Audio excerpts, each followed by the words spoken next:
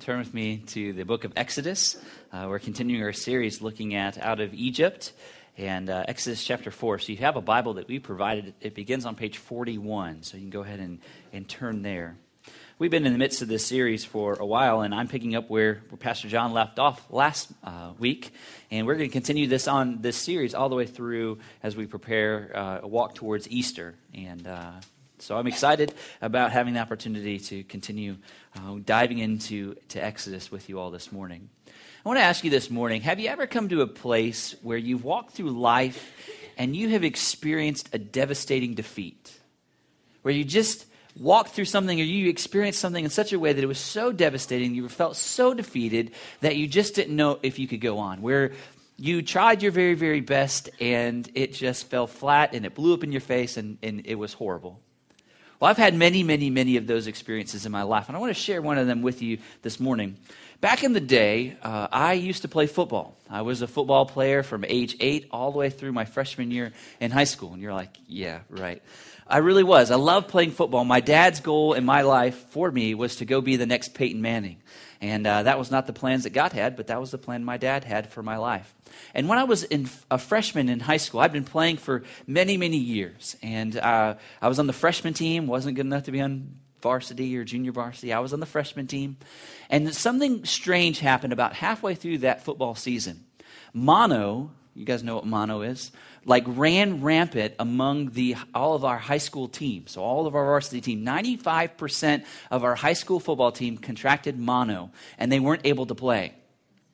So as Friday comes on, Thursday afternoon, the coach makes the decision and says, we're going to call up the freshmen to play varsity for this coming game. And so I'm like, okay, that's great. That's exciting.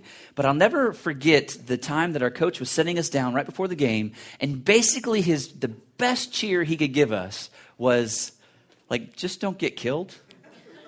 That's the best he could do. And I remember being in that game, and we absolutely got creamed. We got beat down. I remember I played quarterback for a couple of series, and I remember as soon as I would get underneath the center and the ball would be snapped to me, as soon as the ball touched my hands, I could feel hands from the opposing team pulling my helmet towards the ground. And so it was almost like we couldn't do anything. And we got so badly beaten down that game. I'm just so glad that I didn't die and wasn't too badly injured.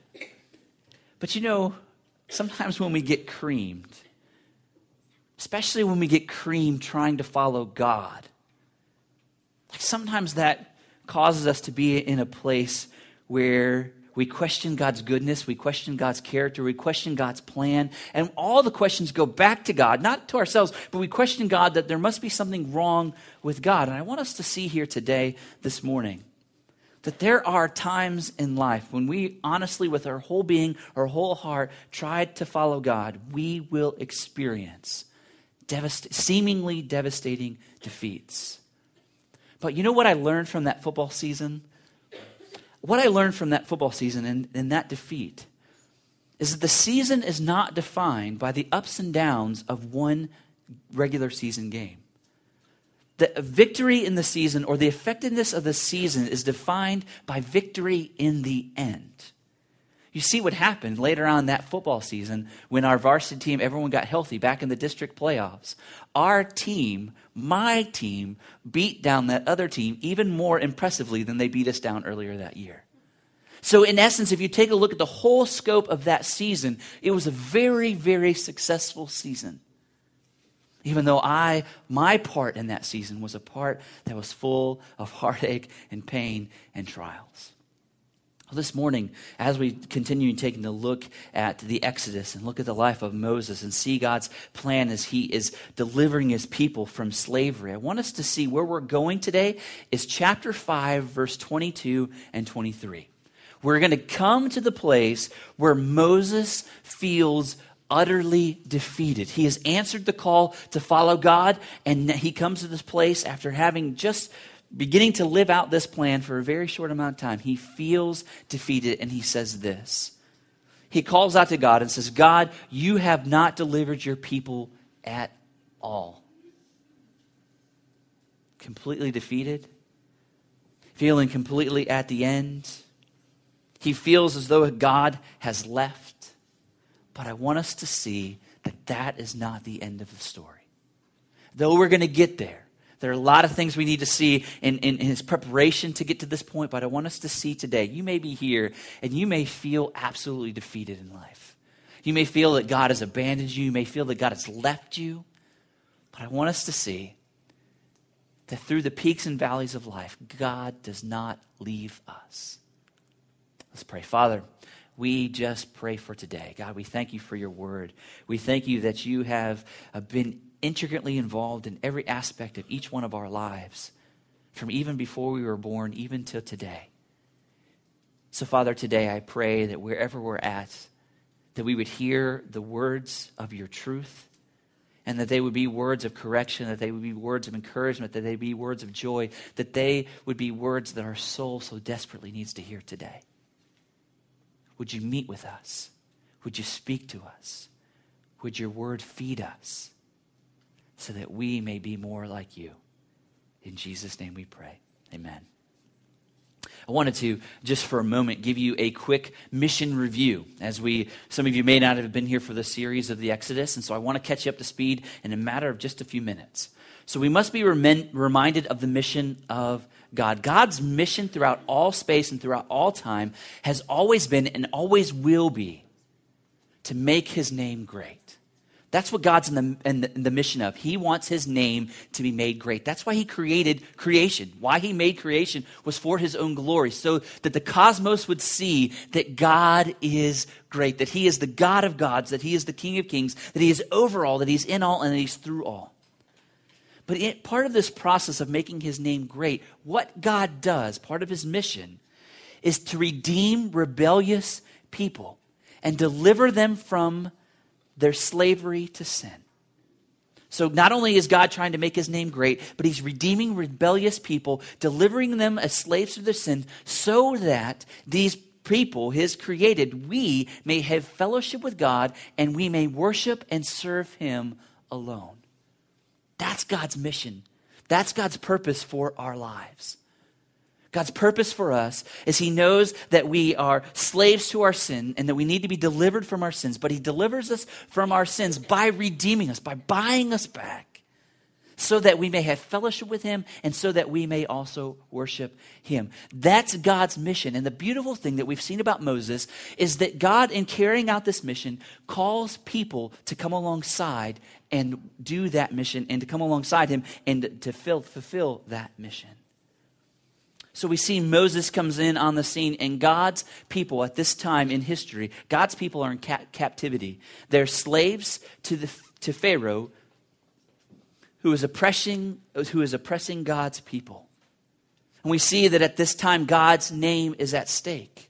For the world is looking at how God cares for his people, a people that he's calling unto himself now are in slavery underneath a foreign God, underneath a foreign king. And the world must be looking and saying to themselves, God, this is how you care for your people? You allow them to live as slaves? And so God, through the story of the Exodus, is going to show the world his greatness. He's going to continue to make his name great. He's going to deliver his people out of slavery, and he's going to call them unto himself. He's going to give them a nation that he's promised, and he's going to continue to fulfill the promises that he's always had. But this morning, I want us to not only see, does God have a mission? Does he also call Moses to come alongside in that mission? We who have been redeemed, we who have been delivered from our sins, we who have placed faith in the atoning work of Jesus Christ, we too share in that same mission. God has called each one of us to speak to those that are still enslaved, that they can find deliverance in the Lord. We too ourselves are seeking to worship the Lord more and more with our lives, and we're calling others to come and worship God and God alone. So as we pick up this passage today in verse 18, I want us to see that Moses has come to the place where God has said, this is the mission that I have for you. They've had this discourse where Moses has given him a litany of questions saying, I can't go. Why can't I go? I shouldn't go. You can't call me. And finally he comes to the place and says, okay, now I'm going to go. He answers the call, and now we're going to begin looking at the process of sending for his mission. Look with me in verse 18 to 20 of chapter 4. So Moses went back to Jethro, his father-in-law, and said to him, "Please let me go back to my brothers in Egypt to see whether they are still alive." And Jethro said to Moses, "Go in peace." And the Lord said to Moses in Midian, "Go back to Egypt, for all the men who are seeking your life are dead." So Moses took his wife and his sons and had them ride on a donkey, and he went back to the land of Egypt, and Moses took the staff of God in his hand. So we see this process of sending. What we must be reminded is before Moses can go and continue to carry out the mission that God has given, he must be released from his current responsibilities. He has to be released from his current responsibilities, and we see that he takes time to care for his personal affairs. In verses 18 through 20, we see he has to go back. He goes back to Jethro and gets permission. For at this time, he was responsible to Jethro for caring for his sheep and caring for his flocks, and so he had to go and get permission from Jethro. And so we see as he's caring for his current responsibilities, he can't go. And we also see that he doesn't just go by himself, but as he's going, he's caring for his family. He's caring for his father-in-law, caring for those responsibilities, and saying, "Can I be released from these so that I can go?" And so he gets released, and he goes, and he cares for his family. He takes them all with him. We must be reminded that if we are on mission with God, there are certain things we must do before we can go, and while we're going, there are certain things we must care for as we're going. The second thing I want us to see in verses 21 through 23 is before Moses can go, he must be reminded of the mission. Verses 21 through 23 says this, "And the Lord said to Moses, when you go back to Egypt, see to it that you do before Pharaoh all the miracles I have put in your power. But I will harden his heart so that he will not let the people go. Then you shall say to Pharaoh, thus says the Lord, Israel is my firstborn son, and I say to you, let my son go, that he may serve me. If you refuse to let him go, behold, I will kill your firstborn son." So here we see God reminding Moses of his mission, that his specific mission, what he is called to do, his vocation, his part in God's redeeming plan, was to go and declare before Pharaoh to let his people go. God's people were not able to worship the Lord in this way in this time. And so he was to go and to call them out. So Moses is reminded of his mission, and he even realizes, God tells him right here, it's going to be hard. Pharaoh is not going to listen to you. And we're going to talk more about that in just a moment. But we also see before Moses can go, we see this in verses 19 and in 24 and 26. Before Moses can go, he must be delivered from his past. You see, we learned early on in the book of Exodus that once Moses realized and learned who he was, he realized that he was a Hebrew, he was an Israelite. He saw one day some of his Israelite brothers being beaten down, and so he took it upon himself and he killed. He murdered. And so that's not a pleasant part of his past. But we see here in verse 19, God is going to begin to deliver him from his past. In verse 19, the men who are seeking your life are now dead. See, God is coming to the place where he's forgiving Moses' past, where Moses took it upon himself to act outside of God's provision. God is now forgiving. And what's amazing about this is as God's freeing Moses up so that he can be the true deliverer, we see that Moses has no accusers left. As Moses is going to walk back into Egypt and he's going to lead God's people out of slavery, there's no one there to accuse him of what he did in the past. There's so much freedom in that. I could go on for hours and hours about being free from our past. There's beauty in following Christ. If you're still here today and you're dealing with sins from the past and you're following God and you haven't allowed God to deliver you from them, that deliverance is there.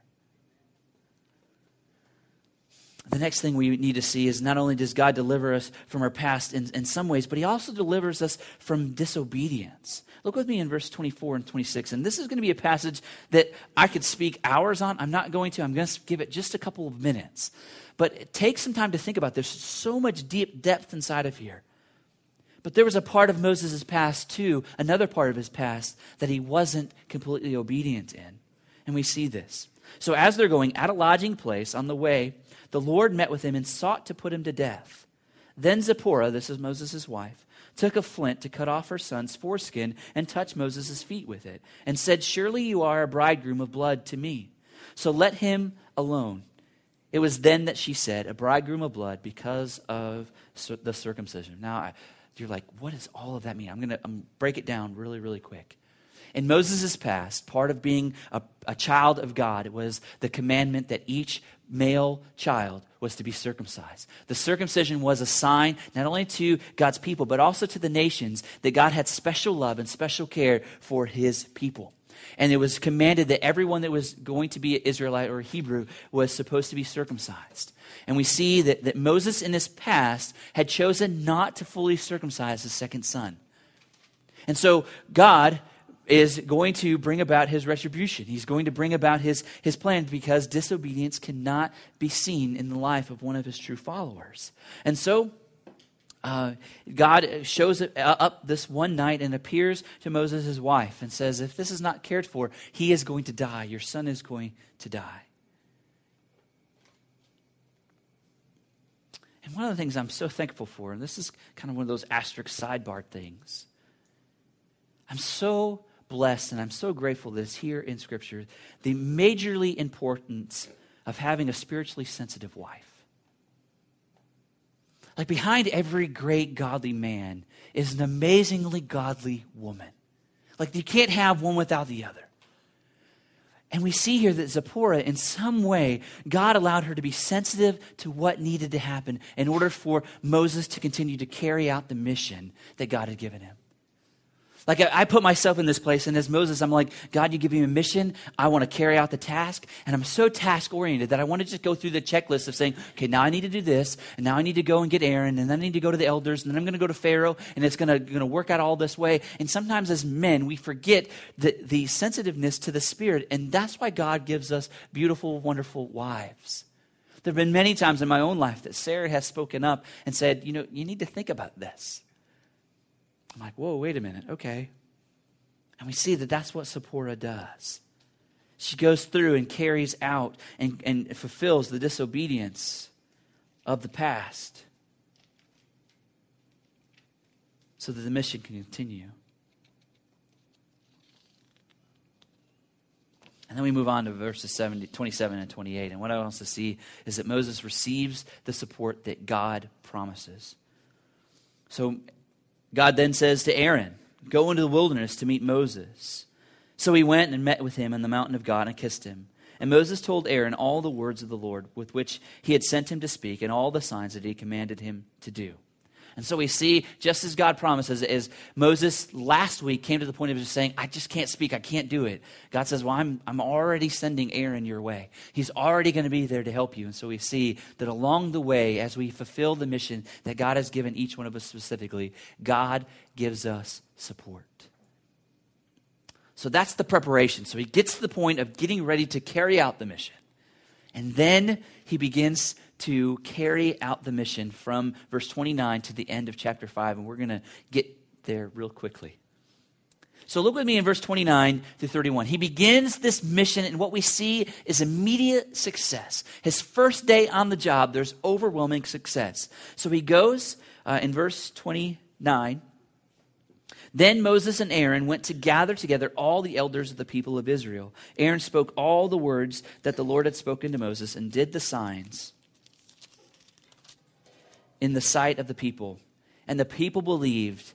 And when they heard the Lord had visited the people of Israel and that he had seen their affliction, they bowed their heads and they worshiped. First day on the job, Moses steps in, he gathers the elders of God's people together and says, the Lord has heard your cries and he has sent me to deliver you. And look at their response. It's the immediate response that we see even today that makes us go, oh, when we think about the work of God. When someone goes from not worshiping the Lord to worshiping the true and living God, God's people rejoice. And so Moses gets that first start. He's like, oh, this is easy. man, this life and carrying out this mission of God is amazing. It's so easy. Things are going my way. This is going to be easy. I'm going to walk up to Pharaoh tomorrow, and I'm going to tell him that God's going to needs to let his people go, and it's going to be cake. God, thank you for stepping in and saving the day. You're amazing. You're awesome. You're wonderful, and it's easy to praise God on the mountaintop, right? Like when things are going your way, things are good. There's money in the bank. The kids are fed. Like you're good. When things are right there, you're like, God, you're great. And if we stay there, sometimes we forget that God's goodness is still providing, and we start to think that we're making our own goodness. So that's why God also allows us to go through valleys. But I want to read to you the full account of Moses' second day on the job, when he is slammed with the reality of life. Listen with me and read along with me. Afterward, after this great celebration, Moses and Aaron went and said to Pharaoh, "Thus says the Lord God of Israel, let my people go, that they may hold a feast to me in the wilderness." But Pharaoh said, "Who is the Lord, that I should obey his voice and let Israel go? I do not know the Lord. And moreover, I will not let Israel go." Then they said, "The God of the Hebrews has met with us. Please let us go a 3 days' journey into the wilderness, that we may sacrifice to the Lord our God, lest he fall upon us with pestilence or with the sword." But the king of Egypt said to them, "Moses and Aaron, why do you take the people away from their work? Get back to your burdens." And Pharaoh said, "Behold, the people of the land are now many, and you make them rest from their burdens?" The same day Pharaoh commanded the taskmasters of the people and their foremen, "You shall no longer give the people straw to make bricks, as in the past. Let them go and gather straw for themselves, but the number of bricks that they made in the past you shall impose on them. You shall by no means reduce it, for they are idle." Therefore they cry, "Let us go and offer sacrifices to our God. Let heavier work be laid on the men, and they may labor at it and pay no regard to lying words." So the taskmasters and the foremen of the people went out and said to the people, "Thus says Pharaoh, I will not give you straw. Go and get your straw yourselves, wherever you can find it. But your work will not be reduced in the least." So the people were scattered throughout all the land of Egypt to gather stubble for straw.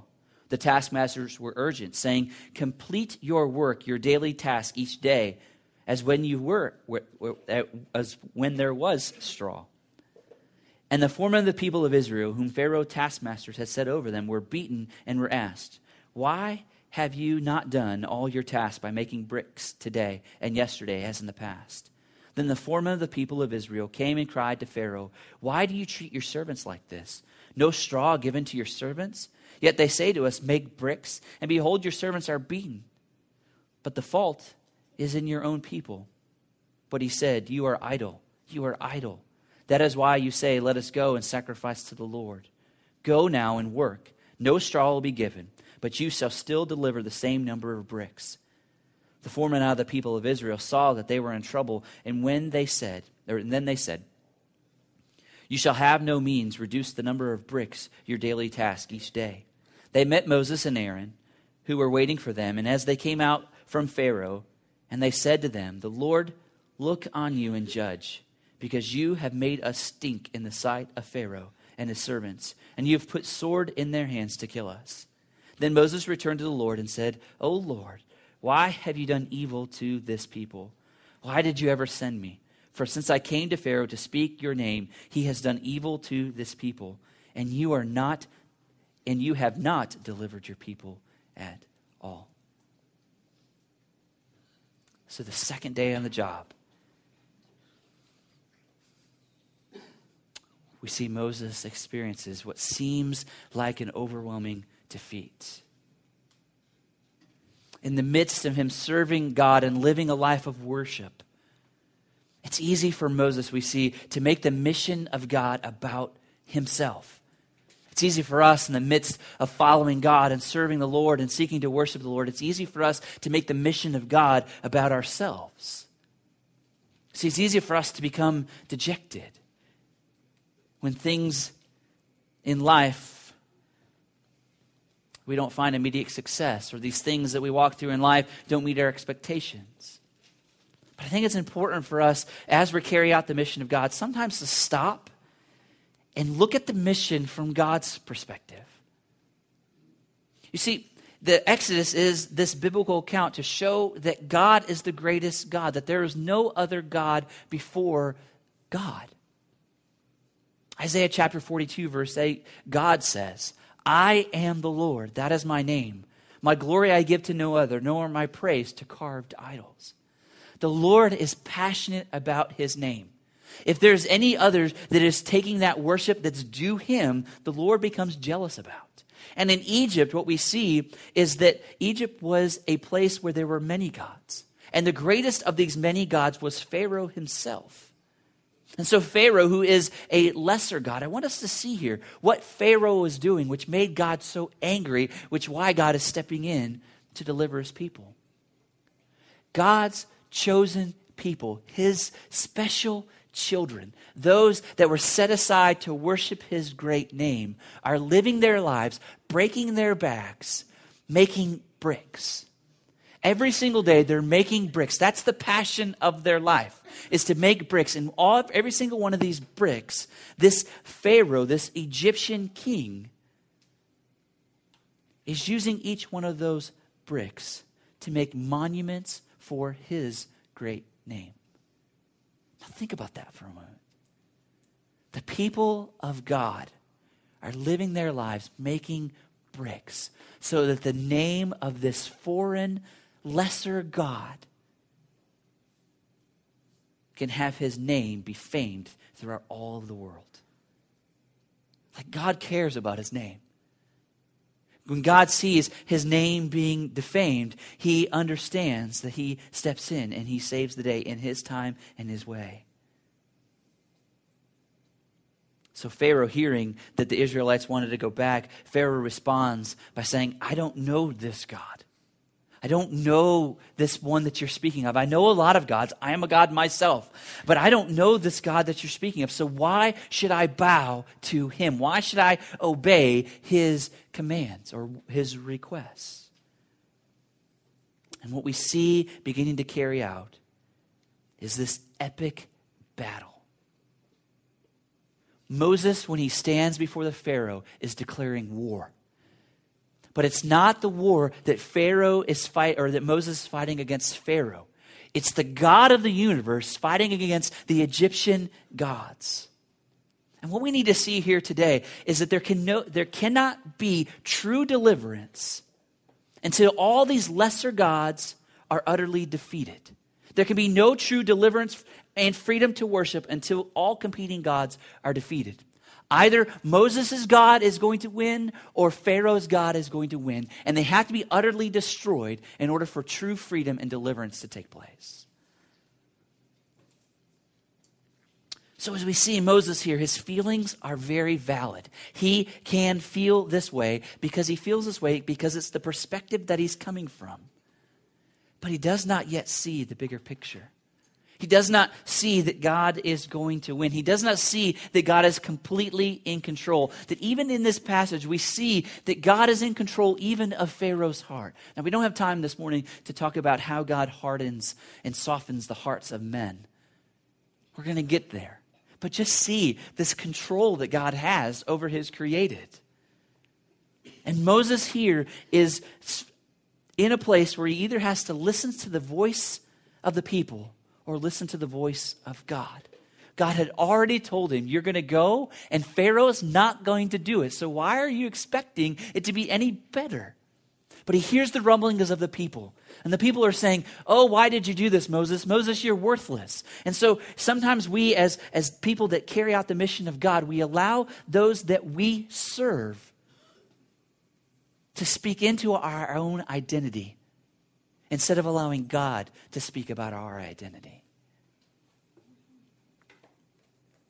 So today, are you listening to the voice of God? Or are you listening to the voice of other people? For the voice of God says, follow me and I will be with you. I am the definer of what is successful. And you can know that you are successful if in the end you surrender to me and you obey me. This morning, have you been delivered? If you haven't been delivered, if you're here today and you're walking through life and life is just coming at you with a bunch of questions that you don't have the answer to. You thought you had it all figured out, but something in your heart or in your spirit where God has been working, you're starting to look for answers. I want you to see this morning that there are answers. Everything in the Old Testament points towards the New Testament. It points towards a person. It points towards God himself who becomes flesh in the form of Jesus Christ, who goes to live a perfect life and to die on a cross to pay the penalty for our sin. The reason that you're beginning to ask questions in your life right now, or you're beginning to look and say, hey, are all the things falling apart in my life, is because they're there to point you to Jesus Christ. For Jesus Christ is the one that can deliver you from your sin. He can free you from the slavery of living your life. And he can bring you back into a relationship and fellowship with God. So if you're here today, I want to encourage you to consider Christ. Consider Christ as the one that can take your sins and deliver you from them. My second question, and I've got total of 3 questions. My second question is with your hands, what are you making? With your life, what's the product of your life? Are you making monuments to men? Or are you allowing your life to be a masterpiece that is in the hands of the Almighty? And then lastly, who are you currently speaking words of deliverance to? Are there family members in your life that are enduring difficult times that you're able to speak into their lives this wonderful message of hope of Jesus Christ? And are you being obedient in that? I want to encourage you this morning to let us be people that respond to the Word of God and the mission that he asks us to come alongside with, reminding that even with the ups and downs of life, in the end, God wins. In the end, we will be seated with him in heaven, and we will unhinderedly worship him forever. And we have now been called to the point and the place of sharing that hope with others. Let's pray. Father, we thank you for loving us, and thank you for this time we've had to be in your word. And Father, I pray that you continue to allow the truths of your word to resonate in our lives and in our hearts. Prompt us to respond however you see fit. If we're here today and we know we don't know you, Father, I pray that you call people unto salvation.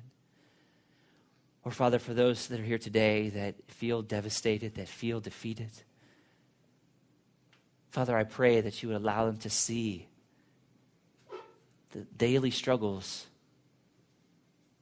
may be hard and we may find daily defeats, but in the end, you win. So help us to trust in you. Help us to be obedient in you. And may your name be made famous through our lives. In Jesus' name we pray. Amen.